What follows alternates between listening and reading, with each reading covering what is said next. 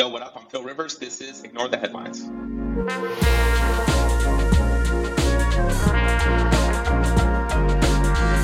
All right, Phil Rivers, thank you. What's I had to beg, borrow, and steal to get you on. All your handlers. I had to do everything in my power. I had to send direct mail. The listeners, they should believe everything they hear. That's right. No, like 5%. So thank you for popping on. So I want you to give everyone a background, like last 5 to 10 years of what you've done, and then also what you're really focused on right now. All right, I'll give my super high level background. So I'm born and raised LA, moved to New York 10 years ago to New York City. Knew no one, had no money, figured it out. Ultimately, I was fascinated with SaaS and startups at the time, and was little by little jaded by life, realizing that what you're sold really isn't what you get in the startup world.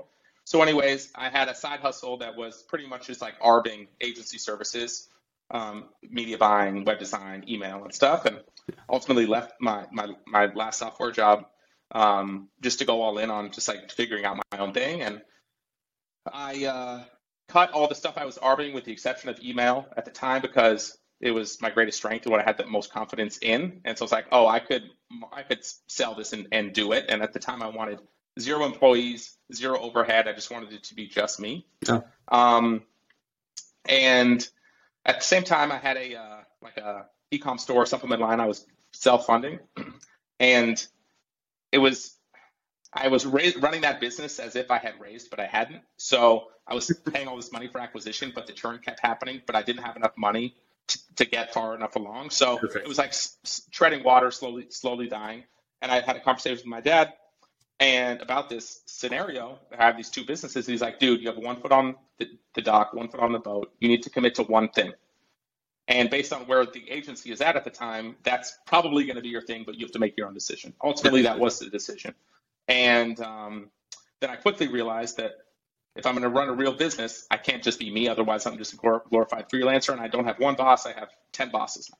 Right. And so then ultimately, I just focused, put my head down, and started building the agency.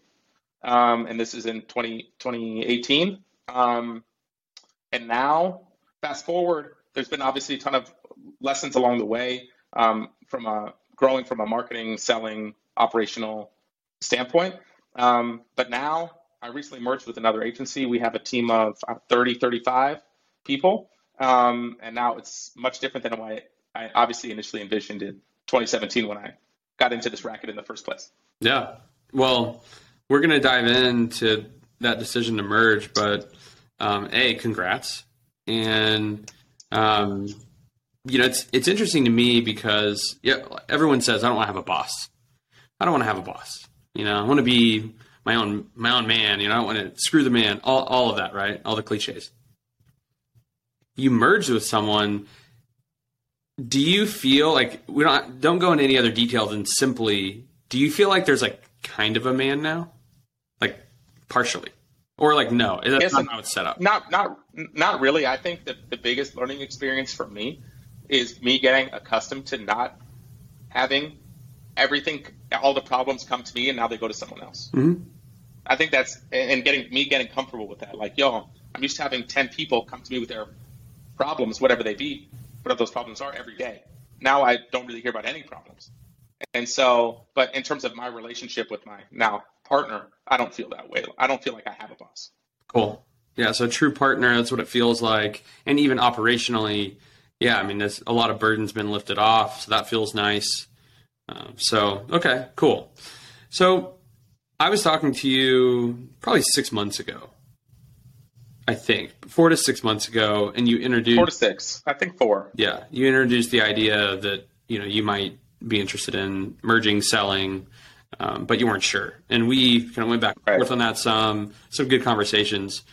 And I'm, in my world, in what I'm doing, pretty much everything is to build or buy and hold long term, but I want assets, operating companies that are sellable. I want the optionality, but I don't really intend to sell. right? And some of that is probably out of control. Some of it is the way that the businesses are being managed financially. And so it's just kind of my whole direction is to keep them. So 4 years ago, you started having some success. I think maybe even 2 years ago, it really started to have like a pretty big uptick from a gross revenue perspective. Were you already thinking at that time, hey, I might build something here that I could really sell and have like a win? Or was this, we started talking about it 4 months ago. Is that when that really started to enter your mind, or had you been thinking potentially about selling for a while? What I had thought about it 2 years ago was really just the optionality of right now. I am a big component of this business, so would not be in a position to sell. Right.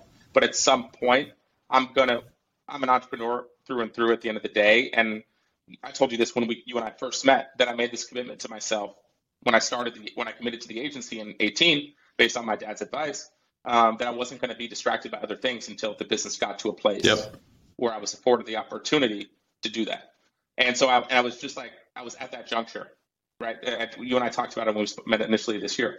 And so when like 2 years ago, it was really just like, it was not like I'm going to sell, but rather I want to build this so I have the option to sell or put in an operator so I can back out. And it's essentially, I'm holding this company. I can focus on whatever I want.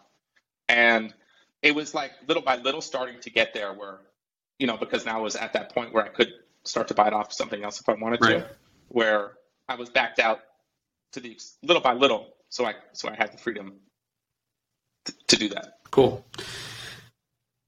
So you talked to a couple different groups that were interested, and I think this is helpful for people that are right on the beginning of their entrepreneurial journey. I think it's good to have some sort of intention, and it feels a little unfair to just always say, "Oh, I just want optionality." Like we both just said that, but I do think you have to have some like binary. I like options, but I'm kind of going this route or that route. Mm-hmm.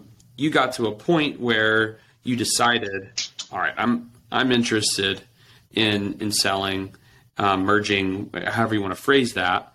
And so I think it's good for people that are kind of young or early on in their entrepreneurial journey to know, hey, where I start isn't necessarily where I have to end, but I do think it's important to build towards one intention or the other. It's hard to live in that in-between constantly. And I think you were heads down, like you said, like I wanted to build something that was kind of exitable. Is that a word? I don't know. I don't know, but we can make it a word. So it's just making up words on Ignore the Headlines is what we do. So you got to that point, and then how did you go about that? You said, all right, I'm kind of interested, or did people come to you and just by happenstance, you were kind of in that zone of, your seller's, not your buyer's window, but your seller's window. Is that what happened organically, or did you go out and start to tell people you were interested? Yeah. So I had, at the time I had thought that the business will be in a position to sell and I'll be ready to in 12 to 24 months. Mm-hmm. Right. At that point, either I'm still operating, but I'm operating as if I'm W-2 sort of employee, so I could be replaced like it's set up, or there's another operator there at that point in time, and I could exit if I wanted to.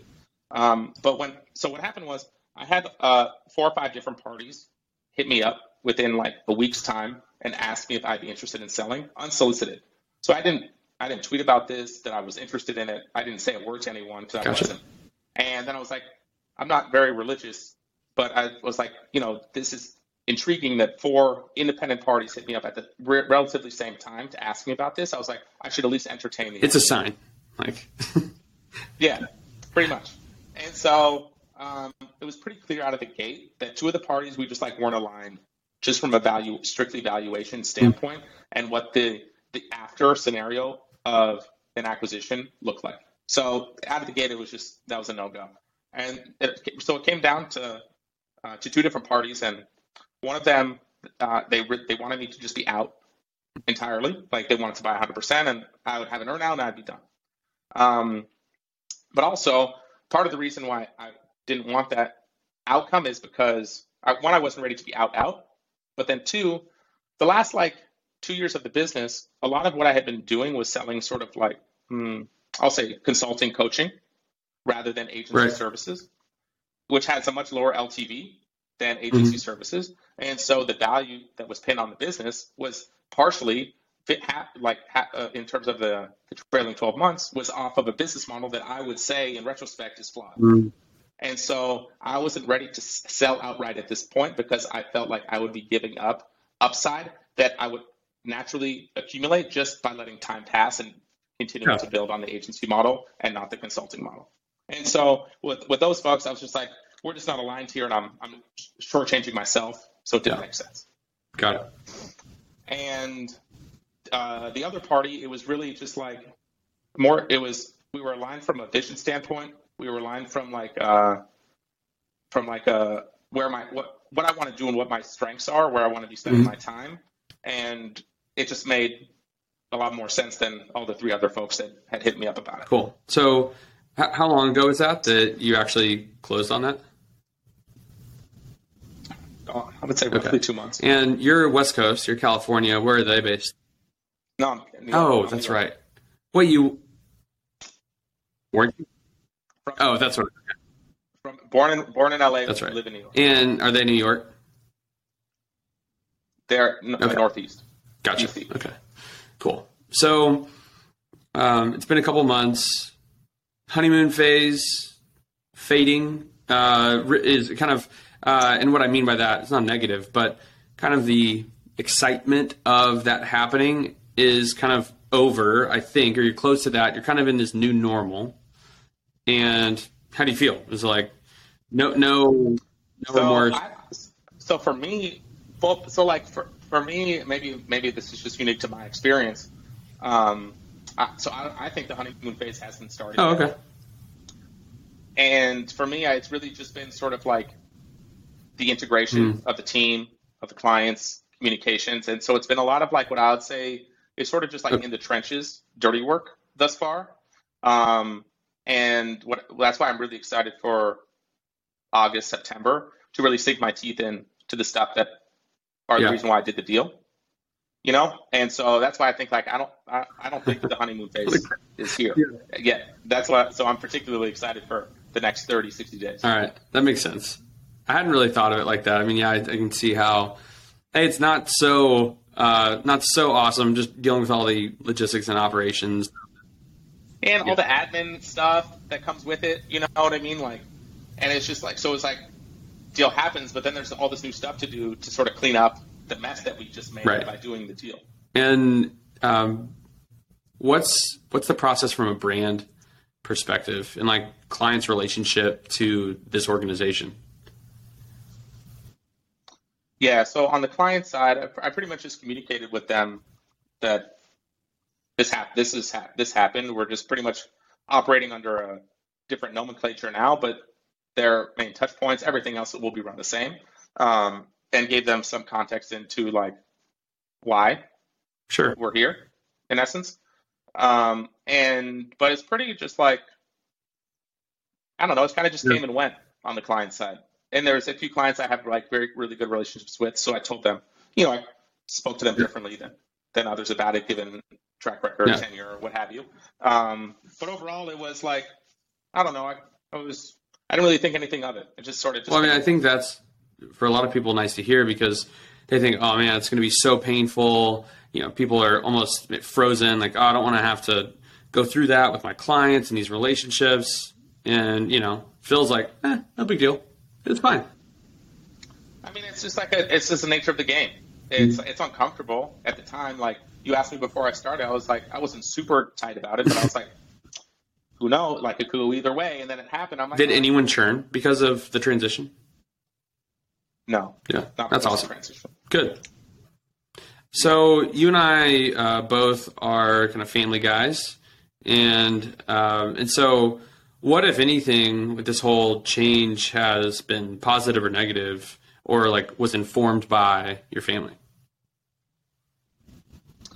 I wouldn't say informed. I would say one of the biggest things for me to get used to is not operating the finances of the business, is having fewer ownership benefits Sure. than I once had. So that's takes getting used to. And so really, I told my wife, I was like, "Yo, things are going to be different for a period of time while we navigate the transition. But don't worry, I got you. We'll be back." And so, but from a familial standpoint, not really. Like my daughter's so young, she's just oblivious, right? But with my wife, she was really much just like, I trust your intuition. If you want to do this, I know I don't understand in essence, but I know you know what you're doing. And to put it in perspective, like 2018, I joined a mastermind, and at the time it was like 10 grand. At the time, I had never spent $10,000. I'd never spent $1,000 on anything, let alone 10. And I was so scared, sweating, and I told my wife, like, I was so afraid to close that I was like, oh, I got to call my accountant to make sure, because tax, blah blah blah, that I could pay the money. Even didn't have to talk to the accountant, but I was so freaked out to spend the money. But the dude's like, all right, I'm gonna call you back at this time. So I was a nervous wreck from when I hung up to when I knew this dude was calling me. And I told my wife, I was like, yo, at the time, I don't even know if we were married yet. No, we weren't married yet. At the time, I was just like, I'm gonna do this. It's expensive, but this is my logic and reasoning why. And she's like, then just do it. And the dude called me. I did it. Best decision I ever made. Like, I wouldn't be here if That's I awesome. dropped that 10K. And so now it's sort of just like a foundational part of our relationship. Like, I'll tell her about it, even though she can't grasp it entirely. But she's still a part of it. I mean, any married or not significant other or whatever, there are so many supportive significant others behind the scenes of entrepreneurs that I think that gets looked over, and how foundational that can be. And so these big changes, and I know that this hasn't dramatically impacted like the pace of your life or whatever, but it's still a change, and it's awesome to have support like that. Yeah, dude. I mean, like, even as starting a family, having a baby and another one on the way soon, it's like, I wouldn't be able to work as much as I do without her picking up, doing stuff at home to give me the ability to sit here at this desk and earn, So it really is a team effort, just like running a company with the employees. Not to say my wife's an employee, but it's really a team effort. We have to be aligned and on getting stuff done. So yeah, I don't know. Same. Yeah, I have 3, and I'm, my wife is a saint. So yeah, I can't imagine. I always tell her she's stronger, tougher than I am. I'm a little bitch. That's what I always tell her. That's awesome. I don't know if I'm going to encourage my wife to call me that, but I'll. Oh, okay. She definitely doesn't call me that. I just self-identify. Okay. I'm weaker than you. That's funny. So it's not a green light just to call you a little bitch. No. That's funny. She did, Awesome. Well, congrats, man. I'm really, and also just following your gut. Thanks, dude. I think that it's something that I've become a lot more confident in the last 2 or 3 years, is when I'm really convicted about something, and like in my gut, like I'm able to trust that more and more and more. And I still always seek advice, just like you did, in counsel from people. I want perspective, but I also am really comfortable in my own skin now, and trusting, what I feel is right and is like the next step. And, for me, you and I have talked about this. For me, that next big step that I've had to really walk into is buying businesses. I've always been a starter. Let's go. I'm coming up behind you, let's bro. do it together. So, I've had to really lean into that and just, admit to myself, like, I can trust myself. And all along the way, I'm getting advice from people that are way ahead of me, which I'm really grateful for. So that's. Yeah. I think it takes a lot of humility to ask for the advice, though, because a lot of people, like, ego gets in the way, or they don't want to look stupid or whatever. And I think, like, that's been one of the biggest learning experiences for me since I really focused on this journey back in 17, 18. It was just like, having self-awareness and humility in it, and knowing that it's all good not to fucking be the shit all the time. Well, congrats, man. We're gonna wrap with something I call entertain the audience. So in case our conversation bored people to tears, you get an opportunity to entertain with something that you've consumed recently, business or otherwise. It could be a Netflix show. It could be something you ate that you think was amazing. It could be a book, movie. Like, I don't care. Just something that you want to share with people. Yeah. So I have two things that they're very closely related. So I'm a huge fan of origin stories, just in business and obviously fantasy with superheroes and stuff like that, Batman, whatever. And I also love champions. I love like triumph, defying the odds, and becoming a champion. So, and some of this might be old news to some folks, but like I just took a 2-week trip to Paris with my family, and it wasn't a vacation. It was it was a business trip in the sense that there was a lot of family stuff that was done there, and so it wasn't like I wasn't chilling, drinking martinis the whole time, unfortunately. So when I came back, I was like, I was getting over being sick. I was like, I need like some inspiration, right? And so what I consumed was The Last Dance, the 97-98 Bulls story. Again, so I've seen it probably 3 times, but I'm just like, that's so good. And the other piece that I'm re-consuming again is Shoe Dog, the origin story of Nike. And so obviously they're related because Michael Jordan plays a part, obviously, in both. But for me, just like when I need some inspo or something, I just like I know I can go there and get it. And so I just finished watching The Last Dance, and I'm just like now at this point just picking apart Shoe Dog, not reading the whole thing, but like where I know the inspo is based on my notes in the margins. So now I'm just like the market better watch out is back. Let's go. Awesome. Yep. So I hope that's entertaining / helpful. Thank you for jumping on the podcast, and I am excited to see kind of how this whole deal goes over the next couple of years and what else you're going to do, because I know you have a big appetite. All right. Yeah, let's buy some stuff. Right. Thanks for having me, dude. I appreciate it.